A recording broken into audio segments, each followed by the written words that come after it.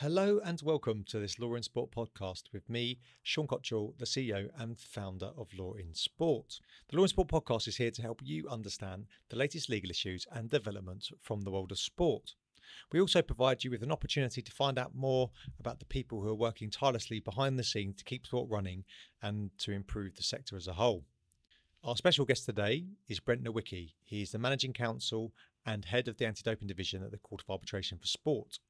And he's also an international lacrosse player and a Law in Sport Advisory Board member.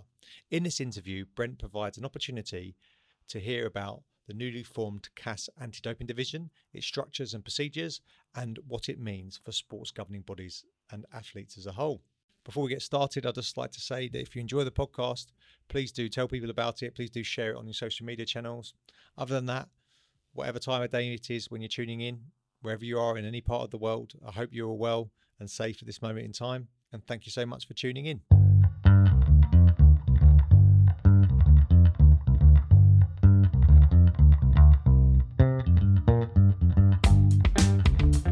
Brent, thanks for joining. Thank you, Sean, for having me. It's good to be back.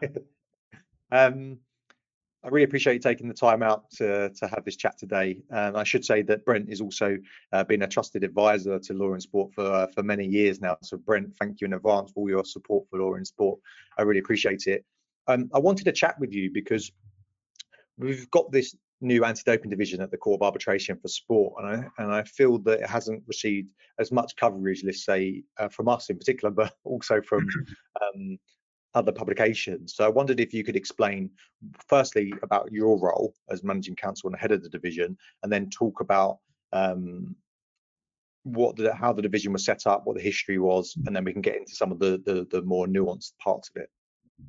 Sure, thanks, Sean. I actually, if I could just maybe switch those, maybe I'll sort of walk us through sort of how we got to where we are today, and then I guess maybe weave in at that point my involvement in the process, which brings us to today. I think maybe easier to kind of take us through stepwise and put it in perspective. So let's see. So we date back to just prior to the Rio Games, when there was this program being rolled out by the IOC, Agenda 2020.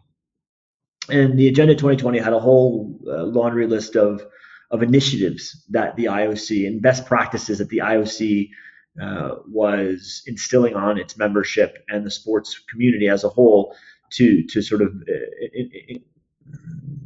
create sort of a betterment of sports at every level, targets, measurements.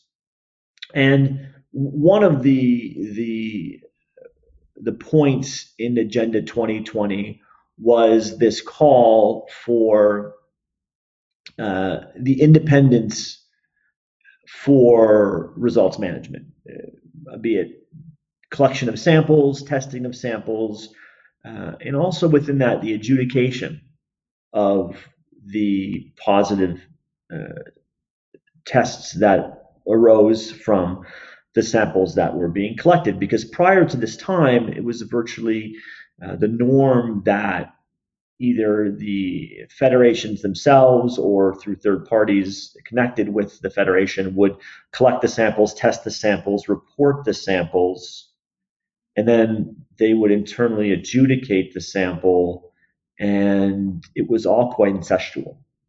Yeah, and we've seen that being a problem in anti-doping particularly over the last few years.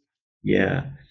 So with this call out for all these new measurements to take place, there was a request that the CAS act as a independent adjudicatory body for the IOC as it concerned testing of samples or positive samples resulting during the Rio Games. So we kind of come into existence right around this time, and there we are, born at the Rio Games on an ad hoc basis. We are there solely to replace the role of the Medical Science and Games Group of the IOC, who previously had adjudicated the positive samples arising out of games. So the IOC was essentially putting its money where its mouth was, saying, we're going to lead the charge on this idea of independent adjudication, and we want you, CAS, to set up this anti-doping division or unit which can take these independent decisions for game samples. And that's what we did. Now, we reflected on our work, and it was a lot of, I think the idea of gaining independence was met, but there was a lot of duplicated work, and we found ourselves holding multiple hearings and passing the dossier between the Federation and the IOC and the CAS, and it was just kind of muddy. So after the games, we reflected a little bit about how we could improve and how we could become more efficient and more independent and provide our services to the other IFs at the games. And so when we get to Pyeongchang, we meet with the IFs and say, look, what we would like to do is we would like to have you delegate to the ADD your responsibilities as they concern games-related results, positive results. So what we would like to do is we would get the file from the IOC for purposes of adjudicating the violations arising out of the games, but we'd also like you to delegate to us the responsibility to adjudicate the sanctions, the resulting sanctions from the violations. Because what was happening in Rio is that we were assessing a violation of an athlete as it related to the games. Then the athlete was leaving the games, but was essentially free to compete because he or she had not been sanctioned yet by the International Federation. Yeah. So a cyclist would effectively be kicked out of the Olympic Games for doping and then would go home, and the next week would be on his bike riding in a race because the violation, the dots weren't being connected, and the Federation hadn't done its process to sanction the athlete. And the sanctions we were issuing were only so far as good as the games period, so they weren't continual. So we met with the IFs, as I said, and we said, look, we have this gap, this problem. So if you can delegate this responsibility to us, we can ensure that when our panel decides the violation, they can, in essence, decide the sanction as well. And that sanction will be applicable from the moment that athlete leaves the village until the conclusion of his or her sanction. And therefore, we can ensure that these athletes who are doping during the games aren't continuing to compete after the games. And probably most importantly, it was the efficiency of the process where we didn't have to, or the IF didn't have to reassemble its own panel and then go through the whole process, hear the same evidence, call the same witnesses to hear the same thing again a second time. And you increase the chance of administrative error, right, when that process happens. And we've seen this in other sports cases. If it has to happen multiple times, all the deadlines and so forth, you can see people, not necessarily getting the same treatment just because of the pure workload or information is not passed smoothly. Yeah, exactly. I mean, it prevents administrative error and it creates a streamlined process for adjudication, which is what adjudication should be. It shouldn't be a bulky maze to get through. It should be quite straight. So just to pick up, so now we're in Pyeongchang, and in the process, I think, frankly, it goes fairly well. And what I liked about Pyeongchang was that we had sort of different test cases in the sense that we had some cases during the games that we decided violation and sanction right in the context of the games. We had some cases where we determined the violation, we prevented the athlete by provisional suspension from competing, but the athlete said, wait a second, I need time to get my evidence together, my scientists together, and find out where this came from because it impacted the duration of the sanction that he or she may ultimately be faced with. So we have sort of these split cases where the panel keeps jurisdiction, but we suspend the case, and then we re-engage the case after the games when the athlete has time to build its defense. So we saw variations. Yeah, very different variations where the athletes got the opportunity to, let's say, control their destiny, right? They got an opportunity to decide how they wanted this case to be heard, all the while keeping the process as straight as possible. Great. And then, so from Pyeongchang, am I saying that right? From there, then what happened?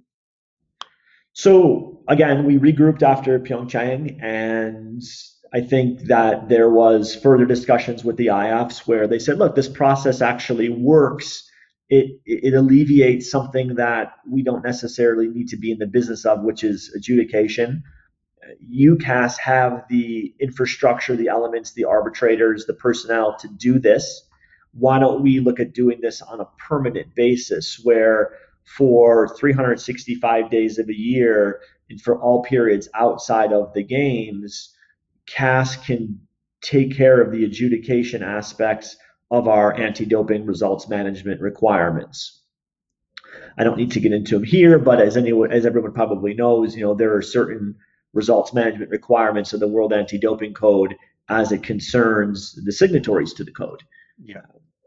Some of those are, and we'll see a big change in the next iteration of the code, but there is a requirement now that an independent body that's non-attached or associated with the IF, and speaking very loosely, is assembled to adjudicate these violations. We're now full circle where we were when the IOC was talking about this importance of independent adjudication in results management as part of the Agenda 2020. So now we're there full circle back to where we are today, where IFs are really taking on this idea that they can delegate that responsibility to the CAS on a day-to-day basis. So if their athlete gets tested in competition or out of competition, and that test result runs through results management, and it gets to the point where a trier of fact, a judge, a jury needs to decide that case, it gets filed with the ADD, and the ADD is there to act as an independent adjudicator. That's where we sit today. That's where we've been sitting for the last year in our new premises in Lausanne, separate and apart from the CAS court office, as I think everybody, or certainly all the listeners likely know. We have our own staff, our own arbitrators, and our own sort of independent brick and mortar for the project. Great. And the seat of the panel is always in Switzerland, correct? Is that right? So it's always. Yeah, that's correct. So again, we're very the legal seat is always in Switzerland, but I think it's important to remember that we have a multitude of offices across the world. We've implemented a new video conferencing system which enables our hearings to be heard by video. So we have that touch point and that ability to have hearings remotely throughout the world, because again, we're really talking about the global impact of doping in sport and providing independent adjudication for everybody. So we want to be able to be accessible for everybody anywhere in the world. We've got offices if we want to have an in-person hearing at different points in the world, and we've got video conferencing now, which is state of the art and open for use for everybody. That's great. And my personal view on that, I think it's a good thing, because the inconsistency, you can't say it, but I know for a fact that there's just the inconsistencies worldwide to how athletes are treated, in particular how athletes are treated, normally because of the inequity in the power and resources, has been far from satisfactory on a global scale. Not to say independent states are doing it well, or in some certain federations have been doing it well, but I know that en masse it's a problem just because of resources and expertise and some of the technical issues. Hence probably why there have been so many appeals at CAS. And then the arbitrators list, just to go over, just for those people. So there's a selected ICAS selector list of arbitrators, and then they're broken down into 3 lists. So we have the arbitrators who are eligible for nomination by the parties. So, and it can be a sole arbitrator or a panel. Is that correct? That they can select, the parties can select it. Right. So the default, again, we're in first instance, so you still have a right to appeal. So we're in first instance, and we're trying to be streamlined. We're trying to be is streamlined, and I use the word quick, but that implies that we're doing things short, cutting corners. We're not, but we're trying to be very efficient in our duration and in a way with the way in which we treat the case. So we have a list of sole arbitrators or panel presidents that are essentially arbitrators who were at one point part of our general membership, but have a subspecialty in the area of doping. We don't want to classify them as experts. It's probably not appropriate, but they're certainly specialists in the area of anti-doping. And so this group is a core group of arbitrators that we see not only as having that subspecialty, but also that we are comfortable that they're free of conflict. So it goes back to the idea of independence. So these arbitrators can't be picked by institution or athletes. So they're protected, often referred to as the protected list. But the idea being is that they're free of repeat nominations by one side or the other. And these arbitrators can act as sole arbitrators in principle or panel presidents in instances of 3-member cases, which we can get into. And then there's just the other set. We'll come on to that next after this point. And then there's just I did an interview with Jonathan Taylor. So if those are interested in sort of WADA compliance issues, they can listen to the podcast or read it on Law in Sport. But then there's another list that are dealing with WADA non-compliance issues, which is kind of a new area that I said John does a great job on, who's the chair of the compliance committee for WADA. So if you're interested in that, you can go to that, and I can put a link in so you can check that out. And then so let's talk about this. So you've got the first instance hearing, and then am I right that the parties can select a 3-person panel, and that can be the sole arbitration with no right to appeal? Correct. So we give the parties the option of having a sole instance procedure, a one and done opportunity. So for those athletes who say, look, I don't have the financial means, the stamina to take this and appeal. I want to be able to select my arbitrator. I'll go back to the word quick. I don't want a quick hearing. I want to move this through every corner that I have to. And in doing so, I'm willing to waive my right of appeal. The rules provide for the parties to opt into a 3-member panel, which essentially replaces the first instance aspect of the procedure and makes it a sole or single instance procedure. Now, this is something that, again, the parties have to opt into because they have a right of appeal. So they're expressly waiving that right, save for a right to appeal to the Swiss Federal Tribunal. They're waiving their right to go to the CAS Appeals Arbitration Division. They do that voluntarily.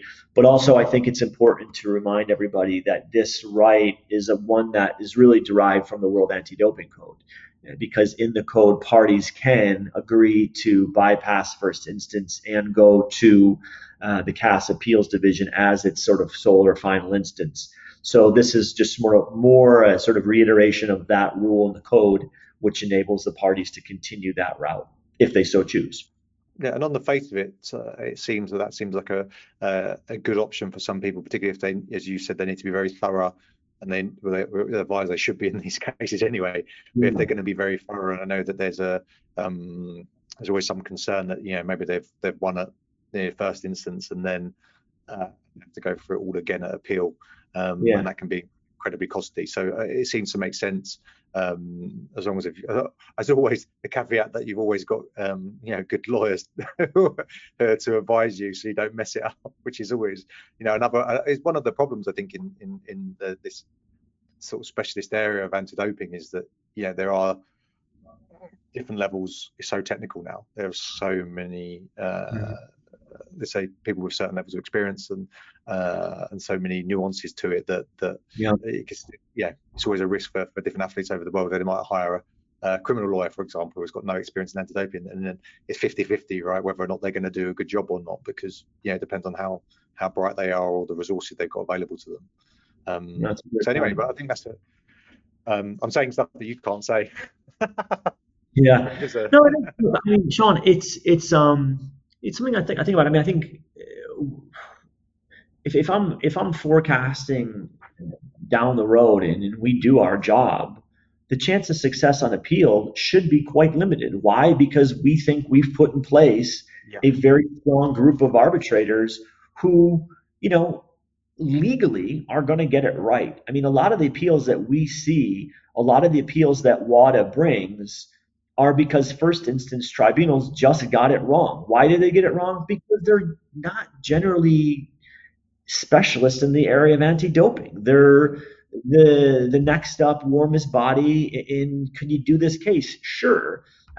They're not paid arbitrators, they're volunteers, and they, don't stay up to date or current on the trends, the jurisprudence, the law, the issues. So a lot of times they're maybe ruling in equity, which Yeah. isn't really it's not a legal basis to decide a case in a doping anyway. So, Yeah. a lot of that work, WADA has to appeal those cases. The athlete who thinks he or she can compete now has found themselves back in litigation, found themselves provisionally suspended, losing results that they've earned and trained for, just because sometimes the first instance panel just got it legally wrong. My personal belief, and I think I'm right, is that we'll get it right. You might not like the decision, but as far as from a legal perspective, it's going to be hard to overturn a lot of these cases because they're going to be legally right. And we can decide whether or not, something should have been 6 months or 9 months or 12 months or 24 months. But legally speaking, we're not going to get it wrong. Well, I think on that point, I think something I've observed over the last 10 years in particular, that I think some of the issues have been masked in the anti-doping world, because of the reason that trying to make sense of it all globally has been pretty difficult.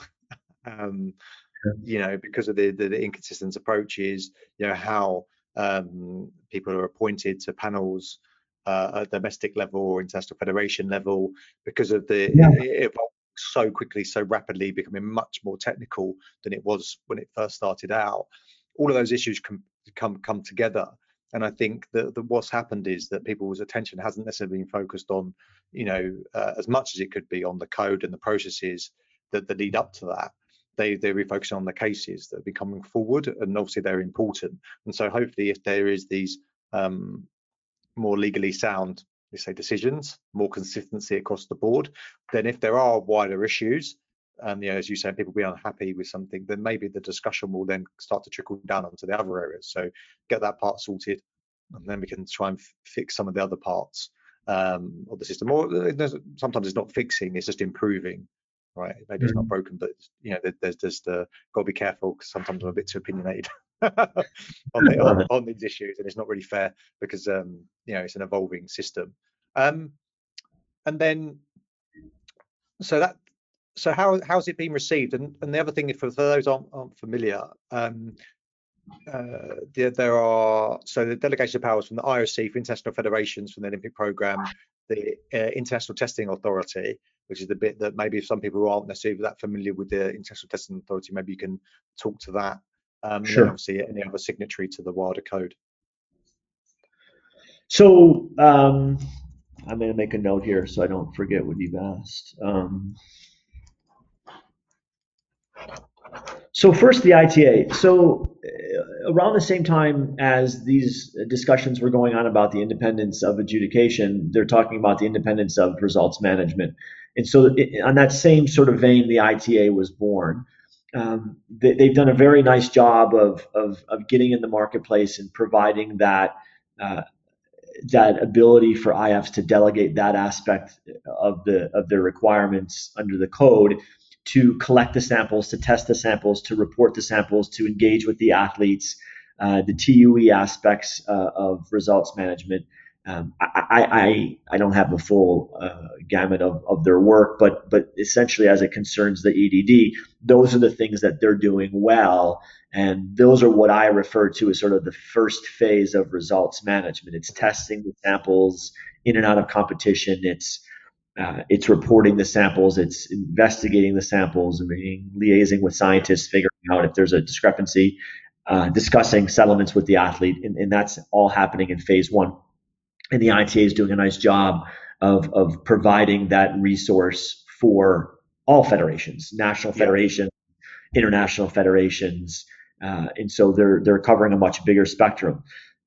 When it gets to the point in the ITA's discussion where they can't resolve a dispute with an athlete, the athlete just says, look, it wasn't me, it wasn't my sample, then it needs to get shipped into phase two, and phase two is where the CAS is, the CAS ADD is. Phase two is where the independent adjudicatory body needs to decide that dispute. It can't be the same body that was collecting the sample and testing the sample. It has to be somebody completely separate, or the call for independence is broken. The requirement for independence is broken. So the ITA, their role is in that phase one area where they're doing a lot of the results management obligations for the IFs and the NFs, and they're doing a very good job of doing that. We work hand in hand with them only in the sense that for many of their Olympic clients, they're also prosecuting the case on behalf of the IF against the athlete in that phase two. So we're engaging with them as prosecutor, if you will, on behalf of the IF, or the IF, I guess, at this point in the ADD. The next question is, how has this been received? I think it's been well received. I think we have right now approximately 14 Olympic IFs, which are our well, you can use the word client. I wouldn't necessarily say they're our client, but we have got 14 IFs who have delegated their adjudicatory responsibility to us. So that gives us a nice group of IFs that we're working with and doing that work for. I think we'll probably see maybe upwards of 20 this year. And this is, again, on the full-time permanent basis. So 365 days a year, we're acting as that adjudicatory body for the IFs. The IF process, they have to amend their statutes and rules and ADR to reflect the delegation aspect of the rules to us. Some of that takes time.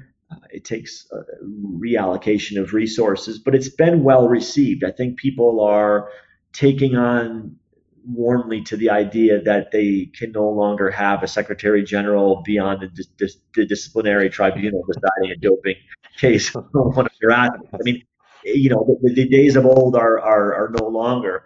I think there's other IFs who are very much stuck in their old ways and, want to maintain that level of control. And, hopefully they'll eventually move away from that line of thinking and will adopt the more, I think, universally accepted approach, which is that an independent body should decide these cases.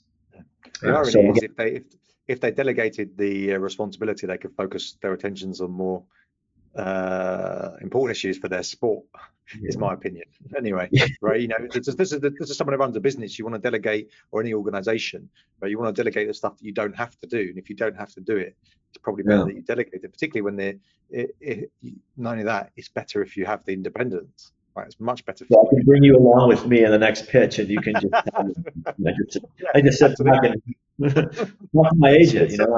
No, that's exactly right. I mean, this is not a business that federation should be in. It shouldn't be in it for so many reasons. They shouldn't be in it, but primarily because this is not sport. I mean, this is something that they should be passing off and just focusing on the growth and development of their sport in so many more positive ways, and let the experts or the specialists deal in this area. So I agree. I agree with that. And again, because it'll focus their attention if they're in. This is something I brought up with John, which was, again, if not all federations have previously anyway enacted the code in the way that they should have done. Right, they haven't used the right wording and stuff like that, and so again, it highlights those issues more consistently rather than I'm not sure if the word fudge is the right word, but whether or not they're finding a way to make it consistent with what they want as opposed to what the overarching rules are. So I think that's a good thing. Then coming more broadly, then, so where do you sit in the wider structure of CAS? We've got ICAS independently, and then coming on to your work. How long have you been at the CAS for? Over 7 years. Wow. That's where I keep worrying, because where does the time go? That's crazy. 7 years. And so when you started at CAS, what were you doing? Right, I mean, the job title was as such. I know what you were doing, but maybe for others who are listening. Yeah, no, sure. I mean, just so from a hierarchy perspective, we have an ICAS. Just taking a step back here. So from a hierarchy perspective, we have the ICAS, which is essentially our board of directors. For at least North America, it would be considered our board of directors. Here it's the International Council, and they act as a board would. They're the oversight. Now within the ICAS, we've got division presidents, which come out or emanate out of the ICAS, and the division presidents are a president and a deputy president, and they oversee each of the divisions. So we have a president and a deputy president in the ordinary arbitration. We have a president and a deputy in the appeals, and we have a president and a deputy in the anti-doping division. And so, sort of going down the list, and then you've got the CAS itself, the court office, with the Secretary General, who many of you know, Matthew Reeb. And so Matthew is obviously ultimately responsible for the day-to-day operations of the institution as a whole, among other things. And again, putting our money where our mouth is, we've tried to create the anti-doping division as truly an independent division of the institution. So the interaction between the anti-doping division and the appeals division is very limited. It's only based on necessity. And the reason is because we want to create that wall between the institutions to show our independence and to do exactly what we're telling IFs to do, which is get that decision-making power away from those associated to the case. And because our cases are appealable to the appeals division, I've been tasked with running the division or heading the division so that I'm basically overseeing the day-to-day operations of that division. And so the Secretary General doesn't necessarily engage himself in the day-to-day operations of the anti-doping division because he's overseeing the day-to-day operations in the appeals division. And because they essentially kind of interlock at one point, we want to make sure that there's two heads of each division making decisions in each division independent of the other. And that, again, that's part of our response to the call for independence. And we thought, or the ICAS thought, it was important that we broke up the responsibilities between the Secretary General and myself as the managing counsel of the division, so that we don't have overlap. And so when you came in, though, to the organisation, you came in as a counsel, correct? I did, right? Yeah. So how does that? Can you talk about that evolution? Just because I know that a lot of people would be very interested in this, because being an American, it was kind of unusual, I guess. You're bold, right? Yeah, a bit bold to go to Switzerland. So maybe you can give an insight into that. I know we're going to run short of time soon, but maybe just quickly cover that. So again, if we trace the hierarchy, we get to the court office. Prior to the ADD, the court office was essentially made up of counsels. So lawyers who were, acted in sort of an administrative capacity, guidance, sort of akin to a law clerk to a judge, perhaps. But we had a sort of multiple facets to our job as quote unquote counsel to the CAS and to the panels. As I did that for a number of years, and it was instrumental in the development of the creation of the division on an ad hoc basis in Rio, and then again in Pyeongchang, and obviously in concert with the ICAS and the IFs and the IOC in developing the permanent division. I've then been tasked now to move over into a sort of an administrative role, more sort of administrative executive style role as the head of the division. So my actual day-to-day role as a counsel per se is becoming less and less. Of course, I still, based on the sheer volume of cases, have a role in that process as counsel to panels. How have you found the shift? So before you're again, those people who are not necessarily familiar with the lawyers working at CAS, obviously you're helping with making sure the evidence is provided for, the arbitrators have all the cases and all the other information they need, that the communications between the parties is running. So you're doing all that type of stuff. How has that How was that? How have you found the shift? I presume you're enjoying it, but are you enjoying it? Like, is it? Yeah, no, it's great. I mean, again, for those who don't know, and the role of counsel is unique, and I think we're the only arbitral institution in the world that staffs a panel or staffs a procedure with a counsel. Our role is everything from receiving and turning around correspondence to the parties, issuing instructions on behalf of the division presidents or the panel. It's walking hand in hand with the panels, providing them with jurisprudence, providing them with insight into cases, other cases we do.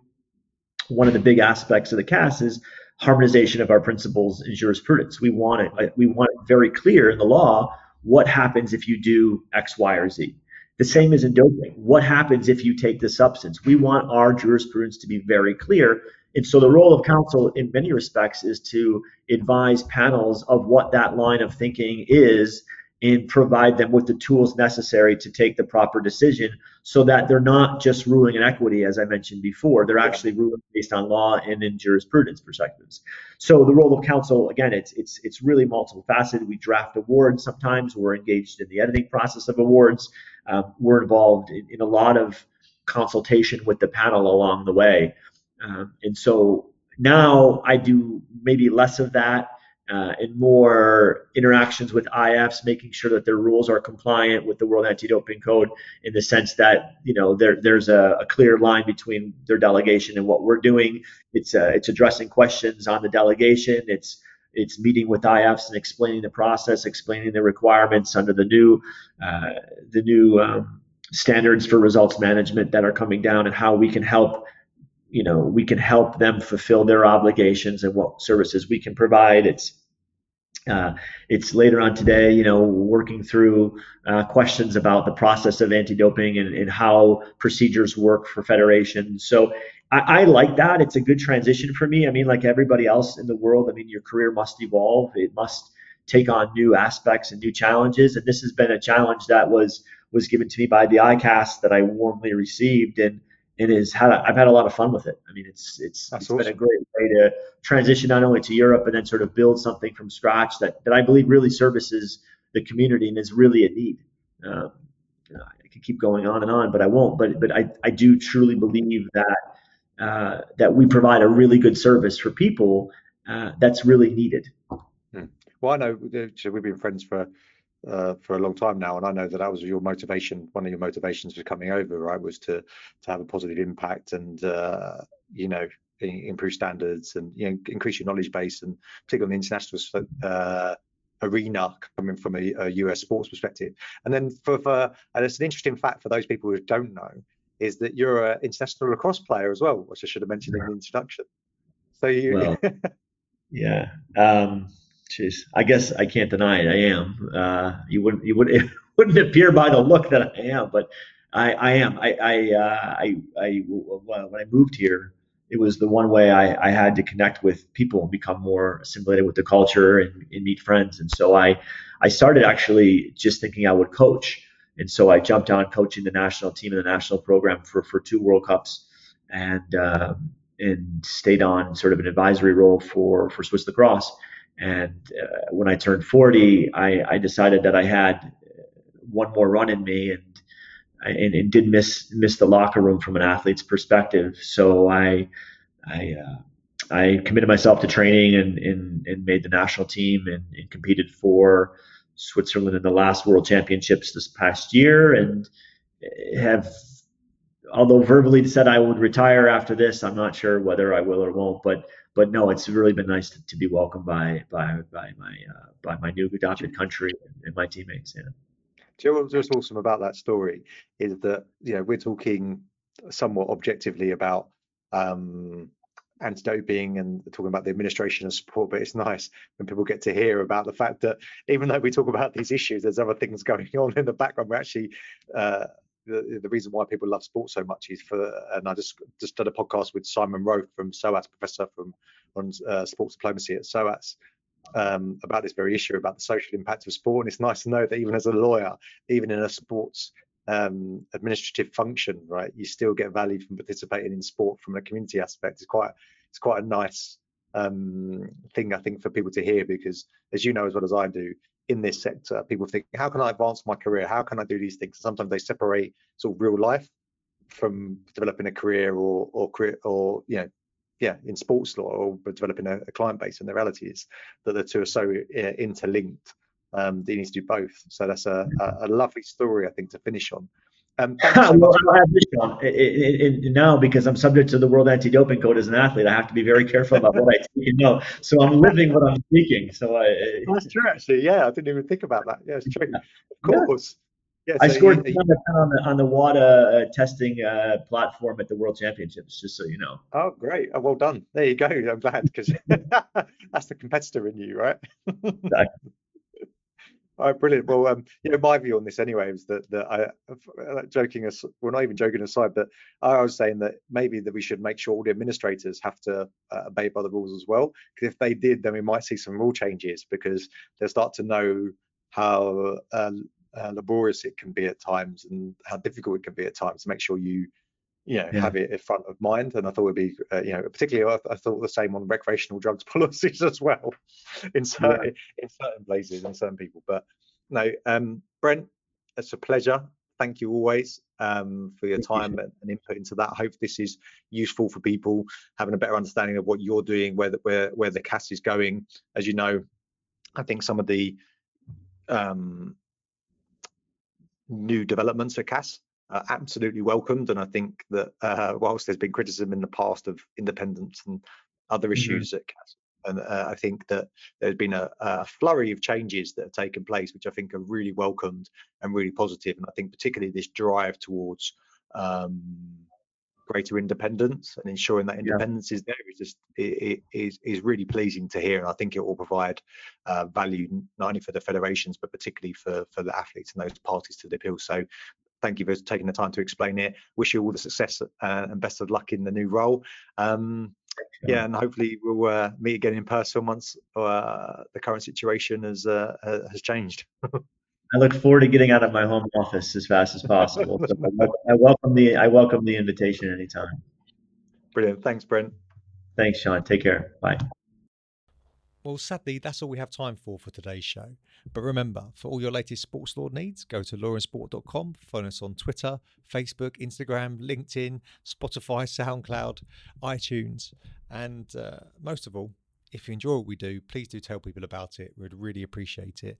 And other than that, wherever you are, whatever time of day it is, in the part of the world you're in, I hope you have a fantastic day. And thanks so much for tuning in.